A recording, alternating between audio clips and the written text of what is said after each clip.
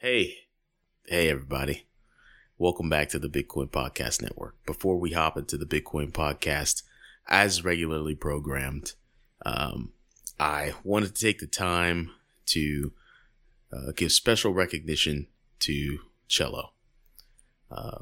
We've decided to part ways because there's been disagreements for a very long time about the direction of the Bitcoin Podcast Network and how we grow and how we continue to provide this content to you guys that listen week in and week out and get better at it. And what I want to do is say, Cello, we thank you very much for everything that you've done. There's no way in hell we'd be even remotely as close to where we are now without your skills, man, without your help and without your foresight and everything you've done for the show.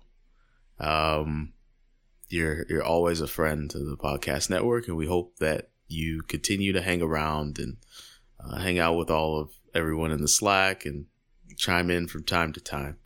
But we just want to thank you for everything that you've done, and we wouldn't be here without you. So I wanted to give that very special recognition to my close friend and been my partner for a very long time, and to not be that sad, we're gonna dive right into the show now. All right, here it is. Now entering the Bitcoin Podcast Network. To the Bitcoin Podcast. Welcome to the Bitcoin Podcast. Welcome to the Bitcoin Podcast. To the Bitcoin Podcast. Welcome to the Bitcoin Podcast. Bitcoin Podcast. Time to buy, never sell. These three guys that know well the world of cryptocurrency. Holding on is what you do. These three guys, they have the news. It's Bitcoin Podcast, baby. Welcome to the Bitcoin Podcast. Bitcoin Podcast. Welcome to the Bitcoin Podcast. Bitcoin Podcast. Welcome to the Bitcoin Podcast. Hey, everybody! Welcome to another episode of the Bitcoin Podcast. I'm host number one, D. Why do you get to be number one? Well, I mean, we'd obviously just shift it over. I mean, we'd Shuffle it. You want to rock paper scissors right now, live on air? To see Live on air to see number one? who's number one. All right, Can we let's both do be it. number one? Okay, here we go. Welcome everybody to another episode of the Bitcoin Podcast. It's episode 269. I am your co-host, D.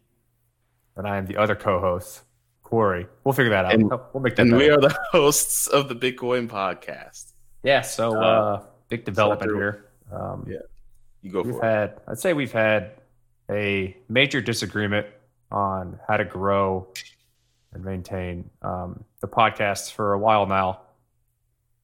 And Cello has decided to step away and leave. That doesn't mean he's leaving the community or anything like that, but he won't be your regular co-host or host number one from here on out. So we wish him the best of luck in whatever he ends up doing and hope he sticks around in the community from here on out. So from now on, me and D running the Bitcoin Podcast. Everything else stays the same. That's about that.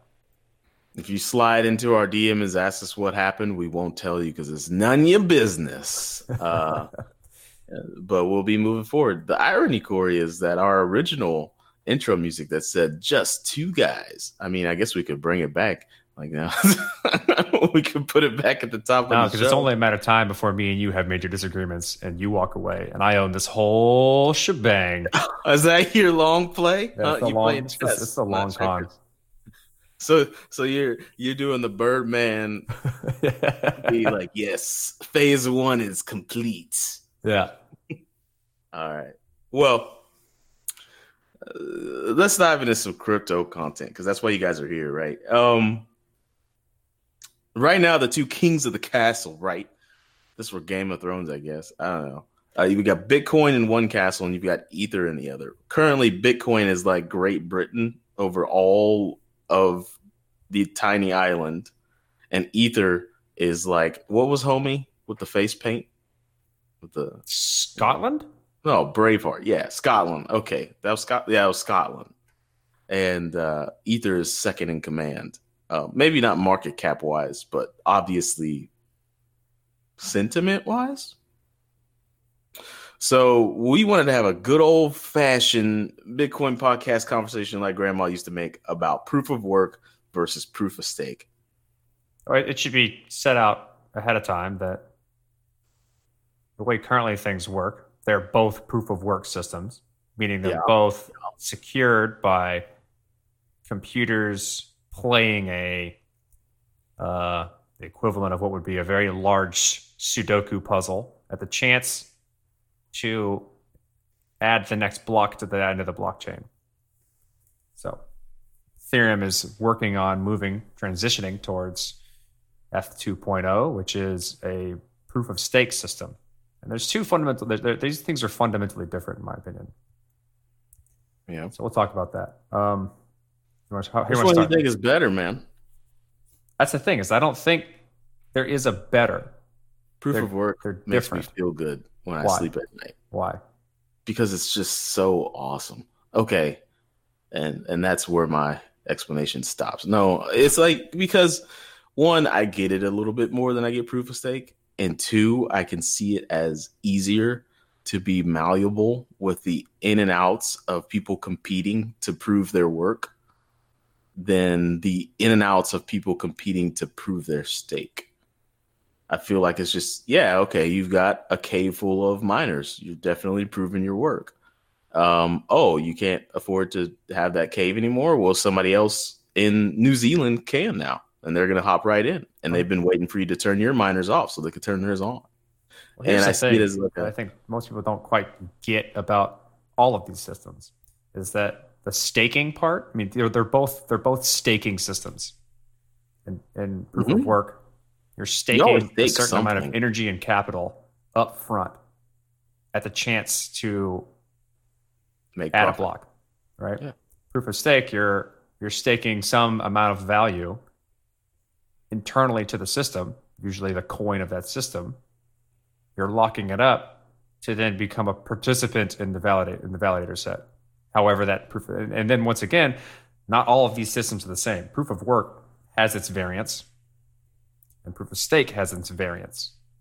So they're all there's an ambiguity here, but the main difference is that proof of work typically means you're putting an external resource up front, and that's usually in the form of your energy bill and the machines that turn that energy into hashing power. And proof of stake, you're putting all of your money into an internal resource of the system, namely the coin of that network. That's basically it. That's basically the two differences, the main differences between the two things. Then it's a difference of a validator set, and then what happens if you're proven to be like a misbehavior. And so what that is it's a Sybil system. It makes your system Sybil resistant. And what that means is that you can't just spin up a bunch of fake people and pretend to vote to try and sway a vote, right? Because it's all a voting system. I'm glad that we're clearing that up, because there's people listening that don't know what that means, and I hear it thrown around crypto all the time. Is it Sybil proof, or can it withstand a Sybil attack? But that's what Sybil means, for those of you that don't know, is that can it withstand, like me, basically, what's that guy's name that just got arrested for WikiLeaks? Grange, right? Was it Grange? How did I just forget? Assange. Assange. Assange. His name not Al Assange, but his last name is Assange. And he basically Sybiled the internet. He would make a bunch of fake people to make his news items go viral. Now, before y'all guys get all tight in your panties, all right? Before you get all tight in your panties, I'm not going to say his news was valid or invalid. This is that conversation. But he would make fake accounts hundreds, sometimes thousands, to help with the viral nature of the things that he was reporting on. I think that's a bad way to phrase that. Like, if you're going to vote, is that not a civil attack and making fake? No, kind of, but that's more for like spreading content. We're talking about voting. Like, distributed consensus is a group of people agreeing on something. Yeah. And so, or how can you be sure, or machines, a group of things that need to agree on something, some piece of information. And so what you want to make sure is that people can't just, like, one person can't say, well, I'm actually going to make 1,200 things to sway my own personal vote against everyone else. How do you do that? They have to have stake in the game. They need to put a resource up front that they don't want to lose. Because then each one of those things they got to pay for. Yeah. And so the weight, the distribution of voting power ends up becoming how much value you're willing to put into the system, how much value you're willing to potentially lose or waste in order to have that vote. And then the question between proof of work, proof of stake is, do I do it with an external resource, namely energy, or do I do it with an internal resource? And there's consequences to that. Or not computation power, but that's like, well, the resource is not computation for proof of stake. If proof of work and proof of stake were women, which one would you lay with? All of them. Both of them at the same time. Oh, so you're in a menage a trois situation too. I don't know what I don't. Right now, proof of stake has some of its variants are being used, but they have severe limitations. So what you're saying is that your consensus algorithm. I'm a connoisseur of knowledge. There's a spectrum. There's a spectrum. Sometimes you swing proof of work. Sometimes you swing proof of stake. But there's a spectrum. So then that goes to my next question. Is something that I've thought about for a very long time. Is why can't these things coexist? Like, why can't you have a proof of work system and then a proof of stake system built on top of it? Or why can't you have a proof of stake system? Well, like I just said, like, why can't you have proof of work, like some sort of different consensus algorithm that's a little bit harder and a little bit more immovable, not so abstract, and then build proof of stake on top of it? I'm sure you could, but no one's done that. And I think that was the original construction of Casper. But the proof of stake, there's going to be a transitionary period of Ethereum, or at least they tried to figure out how to do that, where they moved proof of work into proof of stake, like slowly. So you had two systems that work together that would eventually move into just a proof of stake system. Because what a lot of people don't like about proof of work, or like one of its main, criticisms, is that the energy being put into all the hashing, that is like. That's arbitrarily, it's an arbitrary amount of computation depending on how many people are trying to do it. Is basically what some people say is wasted. It's not doing useful work. I would argue that it is, but what's important to note is that all that work, all that energy being put into it, isn't used for anything but solving that puzzle, which has nothing to do with validating transactions and making sure people aren't double spending. I thought that's the whole thing it is for, to make sure people aren't double spending. Absolutely not. It is only used as a proof that you've done a certain amount of work. Yeah, but how are we going backwards? So that way, when you do submit the block that has all valid transactions in it, and everyone checks it, you have a stronger guarantee that that person didn't do anything wrong. Because if they do, say for instance, I'm an idiot and I do all of this proof of work, I put all this computation up front and I solve the proof of work puzzle, and then I submit the block for everyone to check, and something's wrong, it gets rejected, which means that all of the work that I did to solve that puzzle gets thrown away. It's wasted. Yeah, it's a waste. So, but like all that work has nothing to do with the validation. Everyone's doing that. The original bullet point of Bitcoin was it solved the double spending problem. Yeah. Why does it do that? It's because you can trust that someone who puts that work up front, who spends that money, that upfront stake, isn't going to break the rules. So that's your Sybil resistance. And then when they solve the puzzle, they submit it to the network checks it, and they add it to their block. And so what the actual consensus rule is for anyone in the entire network is I'm adding to the longest chain. Because at any given point, there may be 2 or 3 chains, depending on who's submitted blocks. I'm only going to add to the longest one. That's the golden rule. And what you can be sure of is that all of the blocks before that have put in work to submit those things, which could be checked. You can all validate and verify that everything was done correctly. But the cost associated with not putting on the longest chain is kind of what prevents people from putting on these shorter chains. What do you And mean? that's kind of like what validates the whole thing, right? And then what makes it keep going is that, like, oh, if I spend all this money providing a block, I'm not going to put the block on a shorter chain. Because no one's gonna like the golden rule is no one's gonna build on that if it's shorter. So what you have to do in order to cheat the system, if you will, is mine multiple blocks in a row, so that you can make the adjustment you want and submit them all at the same time, which is more work than is capable of being done based on the available resources. Yeah, and proof of work. That's how it all works.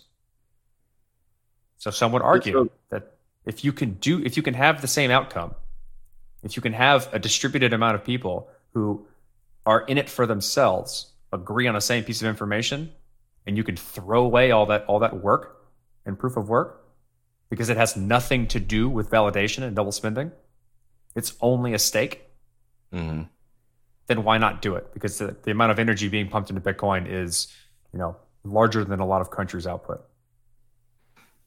Now, yeah, but it's smaller than them. So that's the nice part about it. Because it's so big, you have a much stronger security guarantee that people aren't going to do it because it's basically impossible. You'd need incredibly large state level actors to somehow amass a large amount of the very specific hardware used to do this in order to do it. And it's just probably economically not going to happen. On the one side of the camp, I see where we need to think of what's a different term for altcoin? Because that's stupid as hell. So what do we call them? The not Bitcoins? I don't know. It's not proof of work. Well, I mean, some of them are, some of them are okay, not. So here we go. Let's say non-proof of work, non-Bitcoin-esque proof of work tokens. I like their argument that the energy is a waste, and if we can solve the problem, why not solve it now? Where I think the whole community kind of gets lost into this black hole is you can't always just solve a problem with an off switch. You got to kind of build your way there and make what's working better as you do. And in my opinion, proof of work isn't really going anywhere. It's not like Bitcoin is going to just disappear overnight. And obviously, the collective consciousness doesn't give a shit about the energy waste because it's only growing like 10% every quarter, every year. It's getting pretty big. So why not use this as a moment in time to say, okay, and by the way, most of that is excess energy that they're buying, but why not use that as a point in time to develop better renewable energy? That's the usual argument, is that eventually, so I should step back and say, we should talk about how you turn energy into hash power, right? Okay. Currently, when it started off, it was one CPU, one vote. Satoshi had the idea that everyone would basically have a vote equal to their computer. Everyone has computers, so you have a massive distribution of votes based but not on everyone people. has computers. What? Not everyone has computers. They have the smartphones, but not everyone. It doesn't matter. The idea was one CPU, one vote. It was commoditized hardware. Everyone has the same, basically, availability or accessibility to contributing to the network. Mining pools didn't exist, and you could run these things on a CPU. Then they found out that you can actually run this algorithm, the hashing algorithm, to solve this problem much more efficiently. And by efficiently, I mean turn the same or less amount of wattage or kilowatt hours, joules, whatever unit you want to use for energy, into number of SHA-256 per second, right? Mm-hmm. You want to say, I want this much hash power or more hash power for less energy. So like that translation of energy into hashes per second has some efficiency. And so they found out you can do it much, much better. I can have way more hashes for the same or less amount of energy using GPUs. And so people started developing software to maximize the amount of GPUs, and that became popular. And then they realized that, we can actually make specific pieces of hardware. We call them ASICs now, application-specific integrated circuit, that's what that stands for, which basically maximizes at this point, it probably does maximize it, the energy translation into number of hashes. And only a few companies are able to produce these things. Right. And there's only a certain amount of limited distribution and access to these things. And what that does is it basically makes all of the computation that we have as like normal commoditized hardware that everyone has access to is worthless in terms of contributing to this vote or putting weight in to say to mine Bitcoin. That's, in my opinion, a problem that will eventually spread out. But also, because it's this like economic game, we have a tremendous amount of energy going into this with whoever has these computers. And eventually, what you can do is make the energy source, where you're getting that energy from, also more efficient and renewable. Right now, it mostly comes from coal. That's a problem. Or nuclear, do you think whatever. that like humanity ever evolves to a point to where every household has a server room? No, absolutely not. Two Absolutely tiny not. servers. Well, maybe it depends on what you consider. Like if we move to an incredibly decentralized world where application and you own your own data, yeah, you'll have some piece of hardware in your house that acts as your like agent or client, where that holds all of your information and interacts with the various networks to do various things. I grew up with a server in my house. Yeah, that's not normal. I know it's not normal, but do you have should I say that, or is that like a security breach? No, I have a bunch of servers. Corey has servers in his house. I feel like weird things are coming together that are going to put humanity to a point where it understands like, yeah, okay, I need a server room. And that's gonna... but is homeboy in rural Africa who just got a cell phone going to have a server? No. Well, as it becomes cheaper, it depends on what our capability of our phones are and the reliability of our internet connection. It's a funny story. I just read an article the other day that people are creating server farms out of old cell phones. Like they will basically hook up hundreds and hundreds of cell phones and racks in their house. And all these cell phones are doing are random stuff that you would need to quote unquote, I guess I shouldn't say civil attack, but like they're calling things for competitions to increase their odds to get income on competitions. They're doing all kinds of shit with these phones, like just at ridiculous amounts. Not a normal thing. It's not a normal thing. But I'm saying is like as things get cheaper, weird shit like that becomes easier to do. And if it ever becomes a need that like, okay, yeah, we need to have, if not a server, a dedicated room that runs hardware that gets hot in order for our lives to be supported. Like, I don't know. Maybe I'm just thinking dreams of grandeur, but I could see on a blue, what do you call the architectural designs of a home? It's not going to need that much. I mean, if you do things correctly, then you're only worried about. So right now, like those things get big and hot because millions and millions of people are like it has to serve multiple people for multiple reasons. So all that data and use is being pushed into a central place. Servers are a centralized thing. Mm-hmm. And so if in a decentralized context, it's not doing that much work. It's doing the work of only the people that use it, which should be one or two people or whatever. And then talking to negotiating with a network. Jeez. It's like a totally different. Well, we've said this before. We've always known that. It's just such a different way of thinking and interacting with data and information that it's almost, there's just so many parties paying for the first way you said it, right? And have reputable businesses of running these servers and the central data, that how in the hell is it even remotely possible to become decentralized? Like, they're going to lobby as hard as they possibly can to keep their position. I mean, centralization isn't inherently bad. It's just different. No, it's not. It has its trade-offs. Just like with proof of stake and proof of work. They're like, not one is the winner of all things. They're different. So like, for instance, like with proof of stake, because you're using an internal resource that's staked on the blockchain or in that network, if you're shown to be like doing bad things within the network, like people can prove that you're trying to double spend or withhold stuff, then your money can be taken from you. It can be slashed. So there's incentives and disincentives to behave correctly with a proof of stake system. You cannot do that with a proof of work system. There are only incentives. Because you can't take someone's energy away from them within the network, because it's an external resource.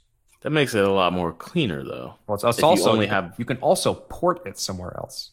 So like, I can take the energy and within varying efficiency, instead of applying it to the Bitcoin network, if I'm trying to mine there, I can take it and mine on Bcash.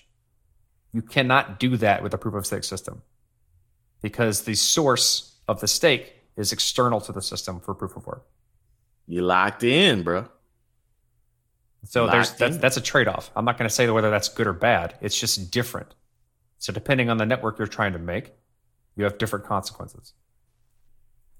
And now for the question of the hour, everyone wants to know anyways. What is better? No, I'm kidding. That's a tough question. Yeah, I don't know. I don't have a good answer to that. Like, I lean towards proof of stake systems because I think there's a potential that they'll be able to provide the same type of security guarantees that proof of work can, without a group of people needlessly running SHA-256. It's a lot of work. It's a tremendous amount of work that actually does nothing other than provide some economic guarantees that people can't do the same thing. Yeah. Than like for validation and double spending. You can do the same thing on a network, then you're going to have a better, more robust, more efficient ecosystem. Yeah. But we don't know if it can. We don't know if it's going to work. And so it's hard to say, like, it's better.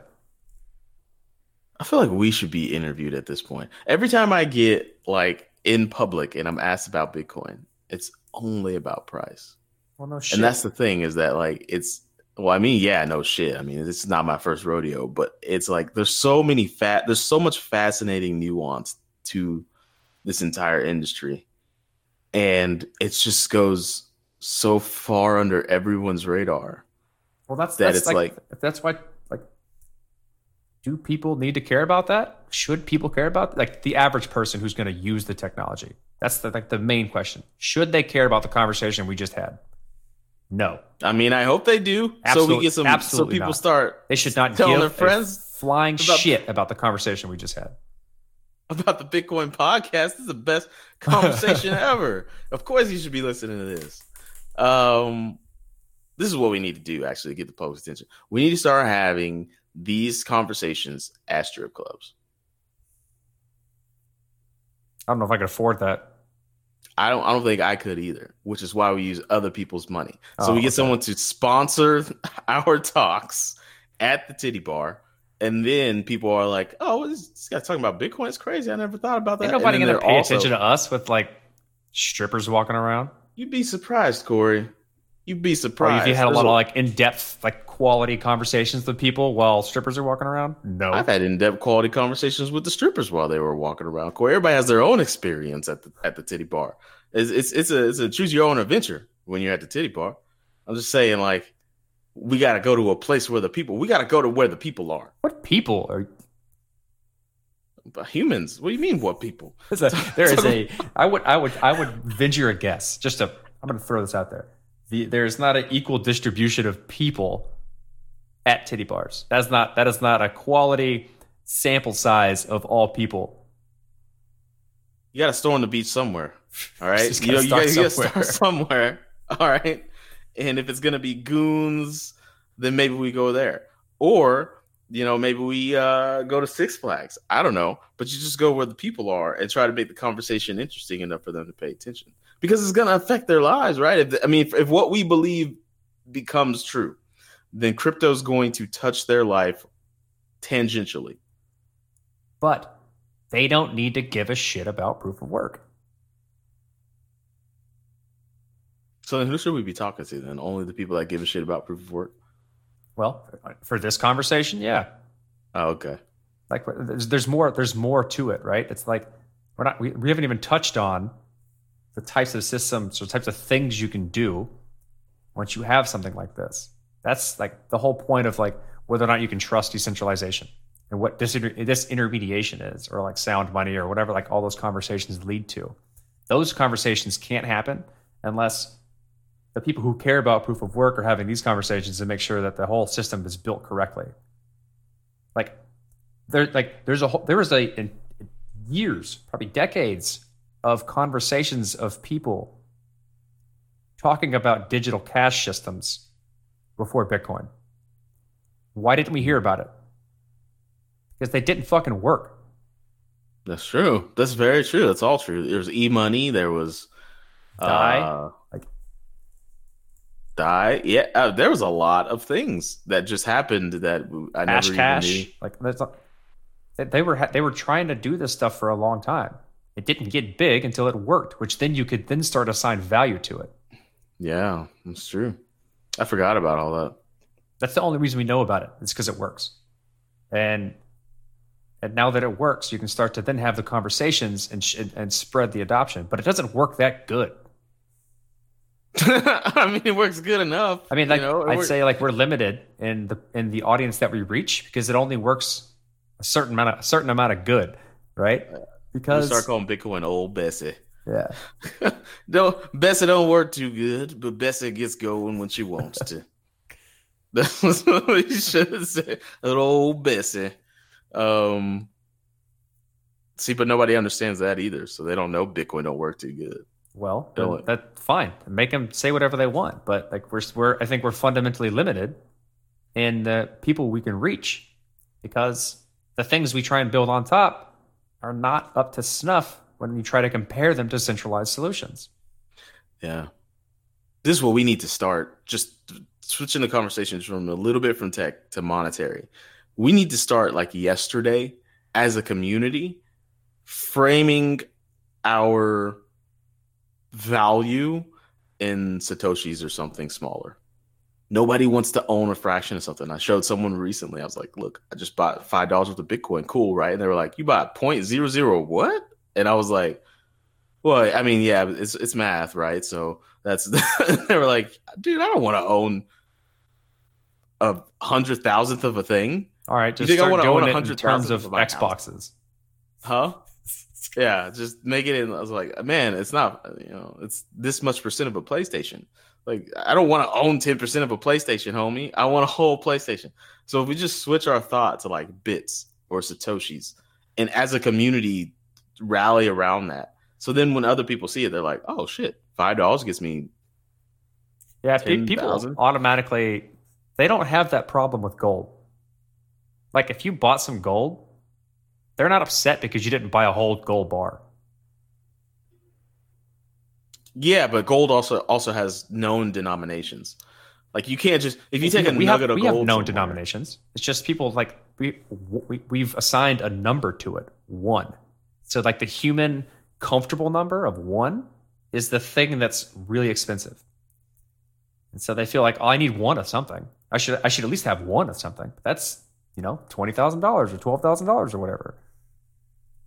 And that's a problem. It's a psychological thing, though. If I buy one, if I'm spending 11 point whatever thou to buy one thing, then that one thing is like, it means a lot. I don't think I've ever, besides a car, I didn't pay that much for stuff. Education, yeah, but like we should just flip it Yeah, but and like say $1 gets you a ton of things. we make the association of one of gold doesn't make any sense. Like gold is an idea. Well, it's a thing, but like owning gold is an idea. It's a commodity. It's scarce, lasts a long time. Whatever the value of money that people associate with gold. We don't have that same as easy of an association with Bitcoin. One of Bitcoin is an obvious thing, and so people go to that instead of thinking about the idea of owning Bitcoin, regardless of how much it is. I like stacking sats. I hope It's not that bad. takes off. It's not bad. I could go somewhere and pay in sats. I could see that conversation happening. That's not. I mean, it depends. Gold's going to need to be worth a lot more. Okay, so I did a calculation a long time ago.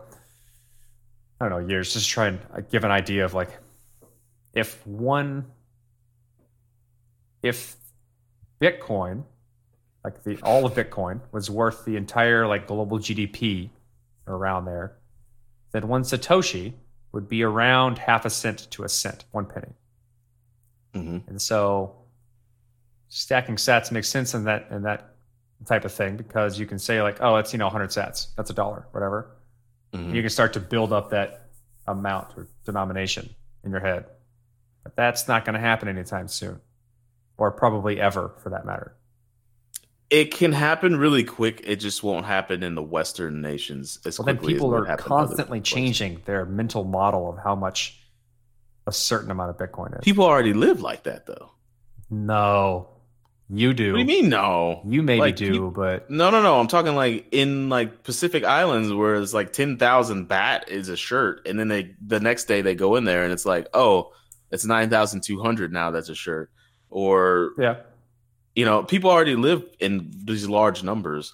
It's almost like Bitcoin forces everyone to go to what other nations have been doing naturally for a very long time. Even my father, even when he lived in Germany, he told me every month when I sat down to pay bills, I had to sit down and see how many euros was the USD, and I had to make the massive calculations one by one.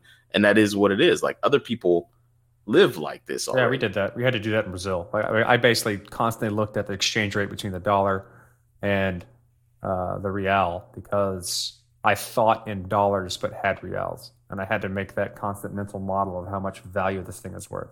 Yeah, people live like that every day. That's just their life. So if that model goes global, and then those large numbers aren't changing frequently, then that's the new mental model for the world. It's like, okay, well, 5,000 sats gets me this, but that's still that translation is still going to change. Like 5,000 sats in the Philippines is going to go a lot farther than 5,000 sats in Frankfurt, Germany. You just kind of flip it. I mean, but anyways, that's a different conversation for a different show. I do think it needs to be done, though. Like, as a community, we need to just say, just for Bitcoin specifically, hey, guys, we're thinking in Satoshis now. And I know we tried it before, but this might be a good time, right when we've got this, like, financial foundation. We've got Wall Street that's been in crypto for a long time, clearly. We've got congressmen talking about it, at least publicly start saying, okay, Satoshis is how we're thinking about these things now. And make it a little bit romanticized. Like the Winklevi wouldn't have, what is it? How many Bitcoin do they have? Tens of thousands, right? They would instead have trillions of Satoshis, right? And they can say like they're trillionaire and Satoshis. I don't know.